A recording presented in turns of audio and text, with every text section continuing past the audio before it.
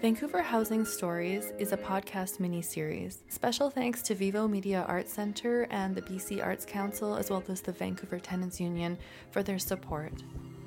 This episode is called Alienation and Search for Home. This episode looks into the isolation tenants face while living in this city. First up, Victoria Spooner relays the benefits and obstacles of trying to live with a pet in British Columbia. She talks to some aspirational pet owners, as well as Pets OK BC organizer Elliot Galan, about what it means when tenants are unable to live with a four-legged family member. Afterwards, Yijia Zhang presents her soundscape composition that takes a sensory journey through the daunting and labor-intensive task of finding a new apartment. And also, do you have a pet yet? No.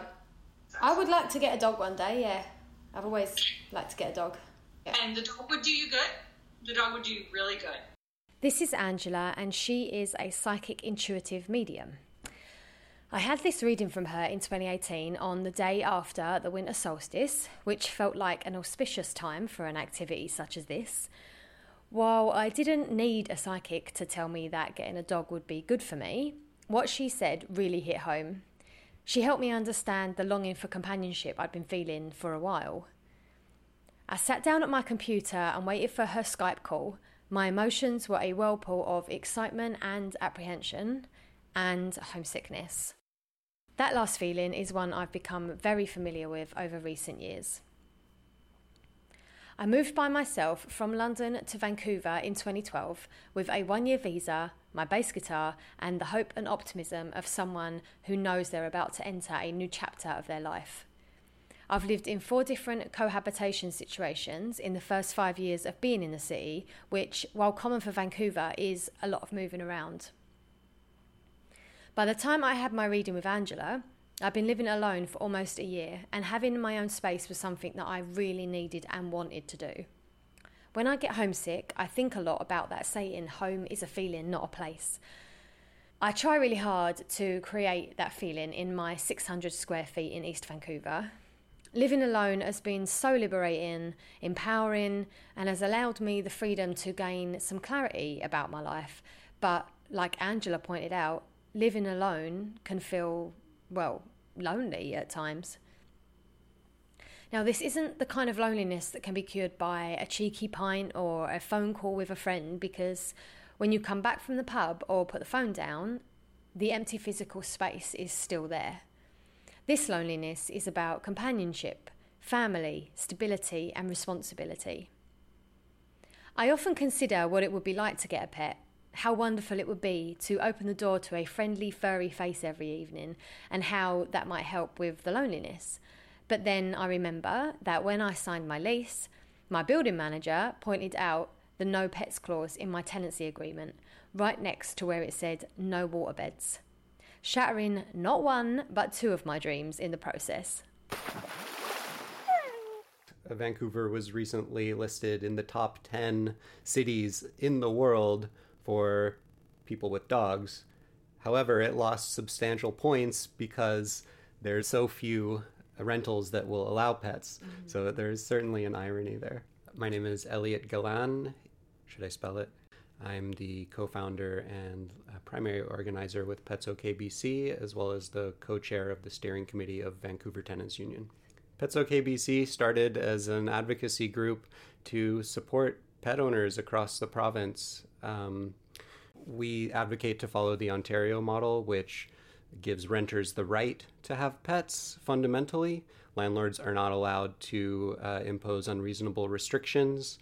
It doesn't mean they don't try to do that, but certainly it's a much better approach than in BC, which just gives landlords impunity and free rein to restrict and prohibit pets of any kind. As Elliot explains, the kind of restriction is common amongst renters in Vancouver. I signed my lease anyway, moved in, and was so relieved that my search for a place was over, I didn't even think to ask why we weren't allowed to have pets. I just assumed the same reasons as Matt Johnston, a fellow dog lover whose building also restricts the ownership of pets. They were clear. It was written into the lease. Did they give reasons? No. Mm-hmm. My presumption is there's a cost or a risk associated with pets that the landlord doesn't want to take on. What are the reasons why so many building managers and landlords restrict pet ownership? What really are the risks to them and their business if they allow their tenants to have an animal? It seems as though assumptions are made that animals are a risk and overlooks all of the positives that pets bring. According to Pets OK BC, people with pets will stay over 2.5 times longer in their rental than non-pet owners. This is likely because they know how hard it is to find pet-friendly rentals and because they have another living being to be responsible for. I had a friend a long time ago who had cats, and he didn't take care of them very well, and these cats were sort of let free to do with as they pleased, and they peed on the baseboards of the house, and the whole house smelled like cat urine. Yeah. And it wasn't just the apartment, it was like in the hallway and neighboring. So, I mean, there is good, I understand landlord's position is that there's a big investment there, and pets are potentially a risk. That's why we have damage deposits, though. Statistically, pet owners cause no more damage than non-pet owners in rentals. However, it's just I feel an unfair stigma that's attached to animals. Because yes, of course, animals have claws and they can scratch things and bite things and make noise. But what do you think humans do? And people light carpets on fire. People light carpets on fire. Exactly. I mean, humans cause far more damage than a cat or a dog ever could. So generally, I try to put it in those terms, speaking directly from the experience of pet-friendly landlords. We all know that housing is becoming more and more commodified and financialized. And so I see that as one of the primary causes for pet owners having an even harder time finding a place to live, because now investors don't want any damage whatsoever caused to their precious new property. A lot of the housing that should be available to renters is just not available, and of those that are not available to pet owners. I conduct a quick search on Craigslist for a one-bedroom apartment, adding on a few $100s to my rental cost just to increase the options. I search all of the Greater Vancouver area, including the suburbs. I find 1,621 apartments available to rent with these parameters. When I select the Cats OK filter, immediately the options shrink to 224. When I select the Dogs OK filter, only 157 apartments are available. And with both selected, only 142. At a glance, it looks as though most of these apartments are not in Vancouver proper, so I shrink the local area to Vancouver only, not including North Van, Burnaby, Surrey, Richmond and beyond. The number of apartments available that would allow me to have either a dog or a cat right now in Vancouver is only 57. When I decrease the maximum rent amount down to what I pay now, the number of options also decreases to 12. Now, this is by no means a thorough investigation of the rental market, but I think it gives a really good idea of how restrictive it is to find a place to rent that would allow me to get or keep a pet. I wonder how other people are approaching this. So we're in the West End, which is it's sort of it's not as community driven as some other neighborhoods in the city, and that's something we always sort of really wanted, and so we were more eager to be moving out to Commercial Drive area or something like that, where we knew some people and there was some opportunity to build on that existing community. But as time went on, it became harder and harder to find a place. And, we looked at some places. I really resonate with what Matt's saying here. In order to have a pet, my choice would be to move further out of the city, therefore isolating myself from my communities, or creating a financial burden by paying more rent. So we always wanted to be able to have a second room so we could have an office, or we could expand our family, have a pet, and that has not, it's either been too difficult to find, or the risk of leaving a sort of rent-controlled environment that we're in for market prices is very risky. So why is having a pet so important to people? Despite my going on about wanting a dog, I've never actually had my own pets. The closest I ever came was when an ex-boyfriend brought home a new Doberman puppy just a few months after we got together. I really liked him and so knew I'd have to love this dog as well. Not being used to dogs, I really made a concerted effort to bond with Luna the puppy, and she made it very easy. She was wonderful. I remember the day she learned how to bark and completely scared herself, and how she would sleep on the bed with me even when he wasn't there, with both pairs of her legs stretched out, sort of spooning me and shuffling closer every time I tried to move away. People who don't have pets might not know that relationship is at least as strong and connecting as a family relationship or a loved one. Yeah.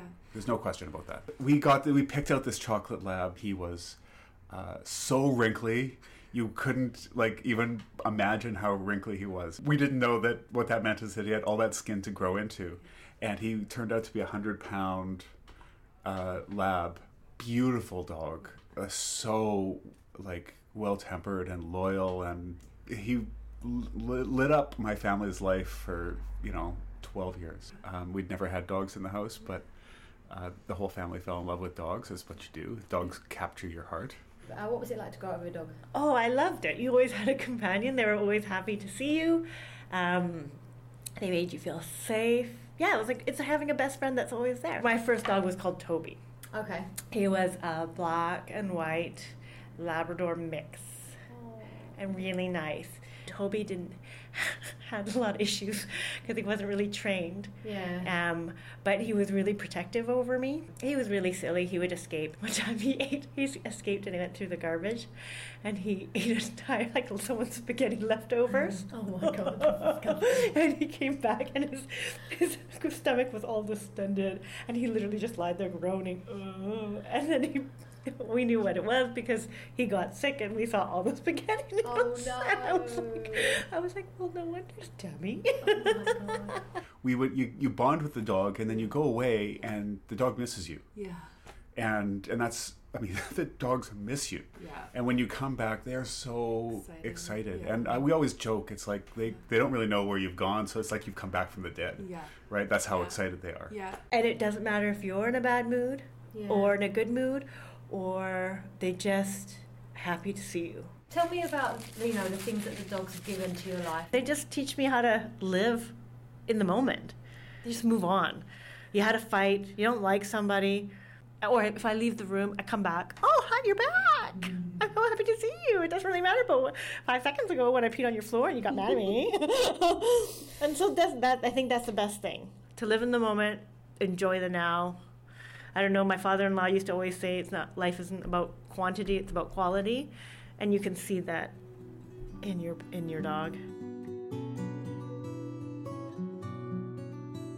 In a recent article in Megaphone magazine entitled Dogs of the Downtown East Side, several dog owners were interviewed about the importance of the dogs in their lives.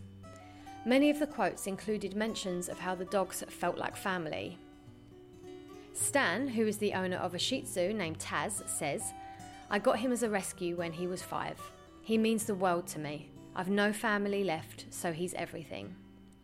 Karsna and Lisa Marie, who own a 3-year-old Maltese, says that she helps with their PTSD. Jamie testifies to the effectiveness of pets in building community.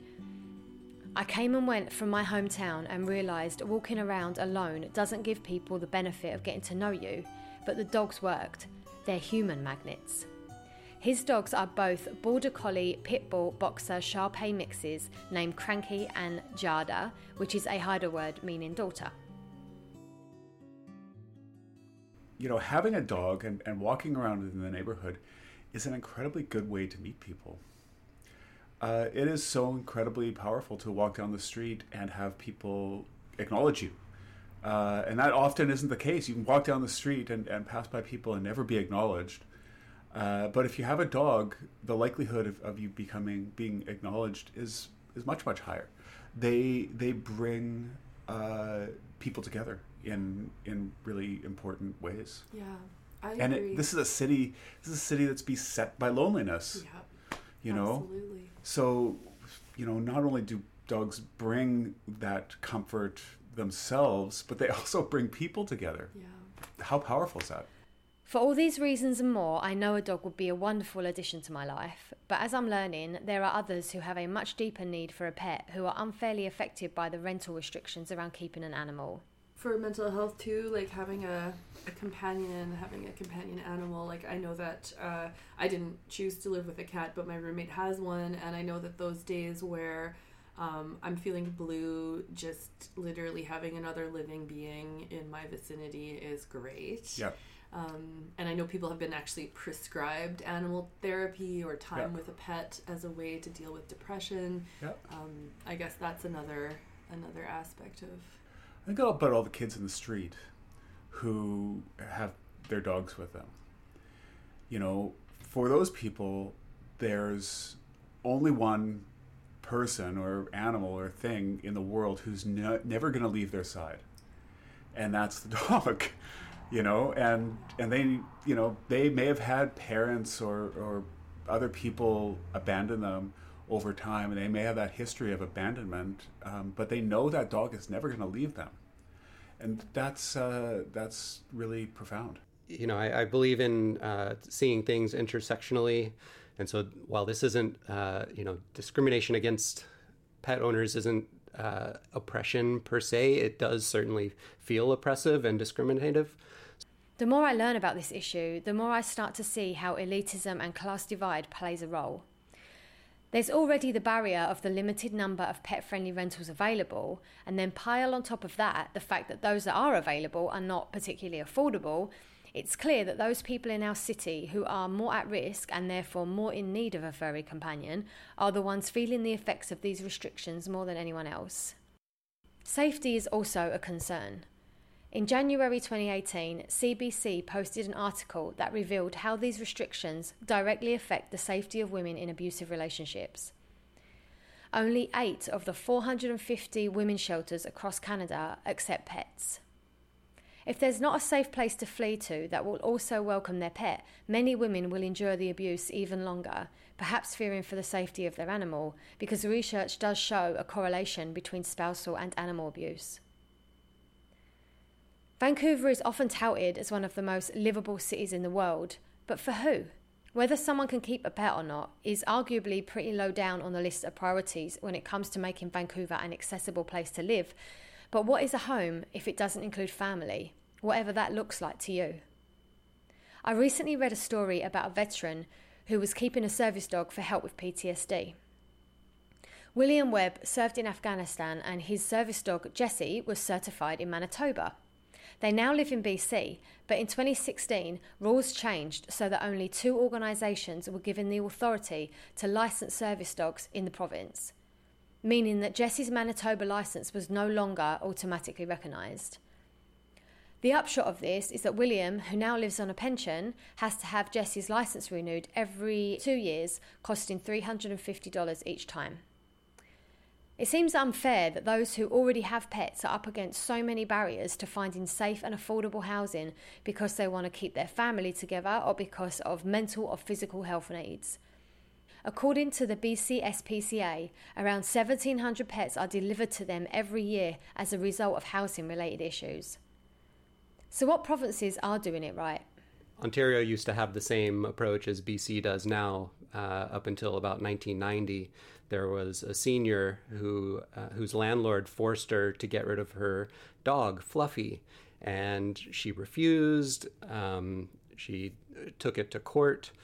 Ultimately, she lost at the Ontario Supreme Court, but it caused such a stir amongst Ontarians that eventually the Attorney General at the time took it upon himself to push legislation through that would give renters the right to have pets.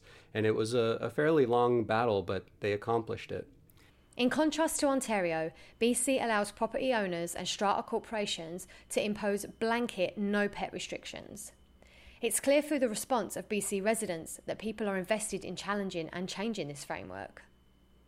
The Rental Housing Task Force is a group of 3 MLAs, 2 NDP and 1 Green, who were put together by the provincial government, namely the Housing Minister, Selina Robinson, to investigate what needs to change for the Residential Tenancy Act to be more fair and just. So when the task force came to Vancouver, lots and lots of people who are with pets or wanting pets showed up because they knew that this was their chance to be heard. It is on people's minds. The two main issues from my point of view are rent control and pets. If we want an affordable life in BC or anywhere else for that matter, as renters, we need good rent control. And secondly, if we want to enjoy our lives, this doesn't apply to everyone, but over half of Canadians enjoy the company of animals, and certainly we have a right to do so. The restrictions around pet ownership are part of a bigger issue of the housing crisis in Vancouver. With properties sitting empty in some of the most desired locations and the rate of homelessness rising every year, the struggle against pet ownership restrictions are but one part of a bigger whole. But an important part, one that is intrinsically linked to creating a happy home, something we all desire. If your landlord was forced to change the tune because there was some enshrinement of people's pet rights, would it be like in a heartbeat kind of situation? Yeah. I mean, we would assess our living situation to make sure we had enough time, but beyond that, yeah, we would. I'm sure.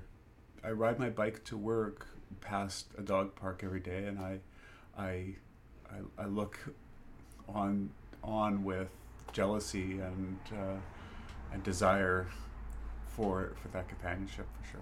Yeah. If you would like to help in the process of changing the rules around tenancy and pet ownership in BC, visit petsok.ca to find out how you can take action.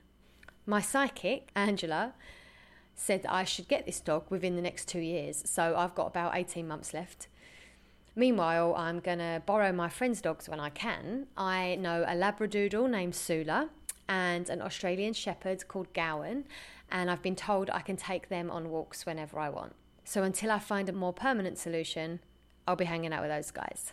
I'm a dog calling home, crawling back and be alone. I'm a dog calling home, crawling back and be alone. I'm a dog calling home, crawling back and be alone. I'm a dog calling home, crawling back and be alone.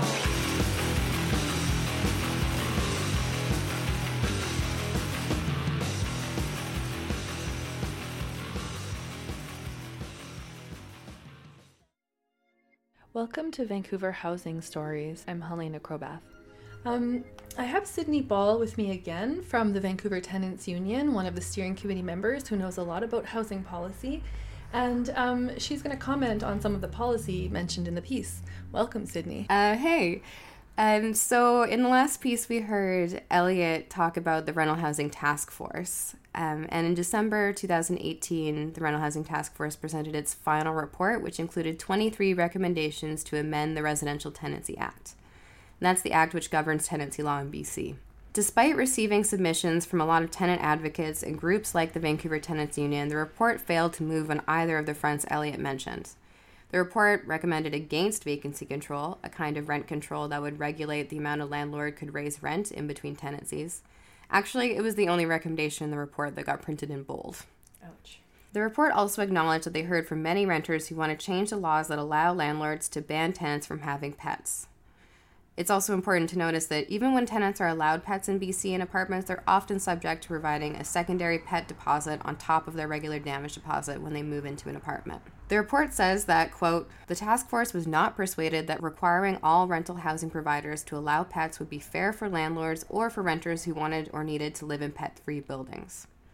The report also did not suggest any other changes to the Residential Tenancy Act that would relax these laws or result in more rental providers allowing pets. Thanks, Sydney. We'll look forward to talking to you again on the next episode. The piece we're about to hear is Yijia Zhang's My Night Shift After Work, which used sound and narration to illustrate how long commutes and housing conditions add to an unmanageable amount of household labor. A long workday is incredibly more tiring when it ends with a long commute. The fact that workers in trades and services and professions cannot live near where they work means that their families lose time and energy. This is directly because of policies around real estate and rental housing. It's obvious that clearing a whole zone for luxury-priced housing is not sustainable.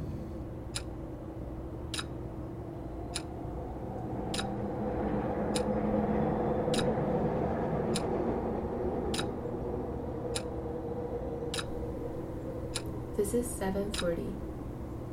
My work in Burnaby finishes at 6. Google Maps says that it takes less than an hour to take transit back to where I live right now. The actual time I take on a daily basis is actually twice the hour Google Maps says. Recently, my partner and I plan to move to another place to get closer to where we work. That's how I get this unpaid job of house hunting every night. My day job ends at 6, and my night job of house hunting starts at 8.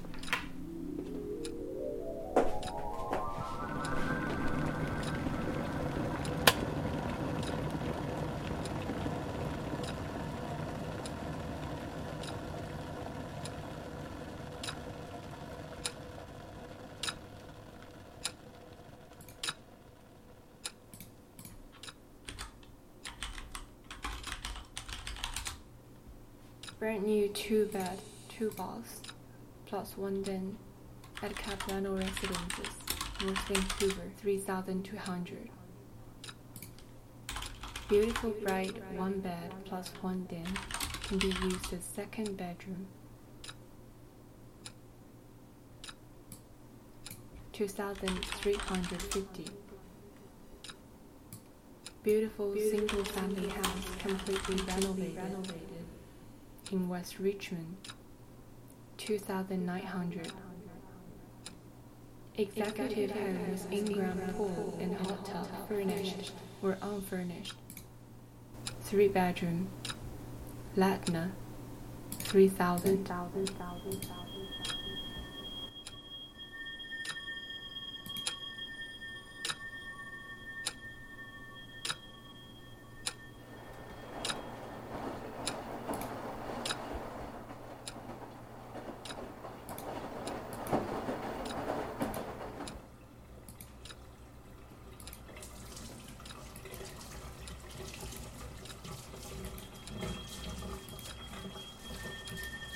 Living in Guesthouse Studios downtown. 1,350 Vancouver. Elegant, modern, spacious, affordable, junior 1-bedroom. 1,645 Woodland, Granville. Super luxury 3-bed plus 1 den for rent at Shoreline. In Falls Creek, 8,900 luxury 2 bedrooms, 2 bathrooms unit at the Alexandra English red 3-bedroom unit in Cold Harbor. Panoramic views. Penthouse corner unit available now.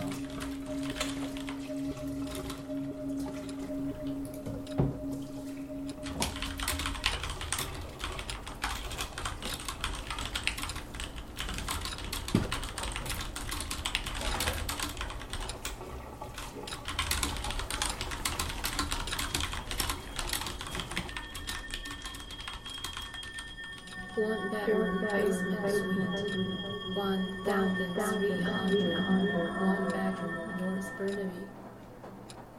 1-bedroom basement suite, 1,100. 1-bedroom Bridgeport Shell. 1-bedroom basement suite, 1,250. 1-bedroom Vancouver East. Room on rent, 600. 2-bedroom fully renovated basement suite in Surrey, 1,250. 1-bedroom coach house, 1,100. 1-bedroom. Newly constructed 2-bedroom house for rent near Scott Road.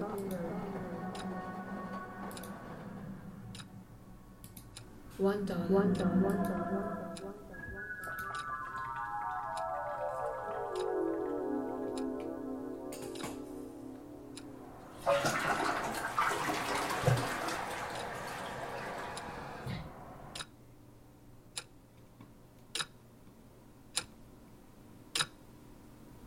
The piece we just heard was Yijie Zhang's soundscape composition called My Night Shift After Work. Tune in next time for episode 4, which also explores the theme of companionship, this time through the lens of community. We hear stories of new families and old families, first exploring family housing access in Vancouver, and second, the case of seniors who have worked to create community for themselves in Hastings Sunrise and are facing dislocation.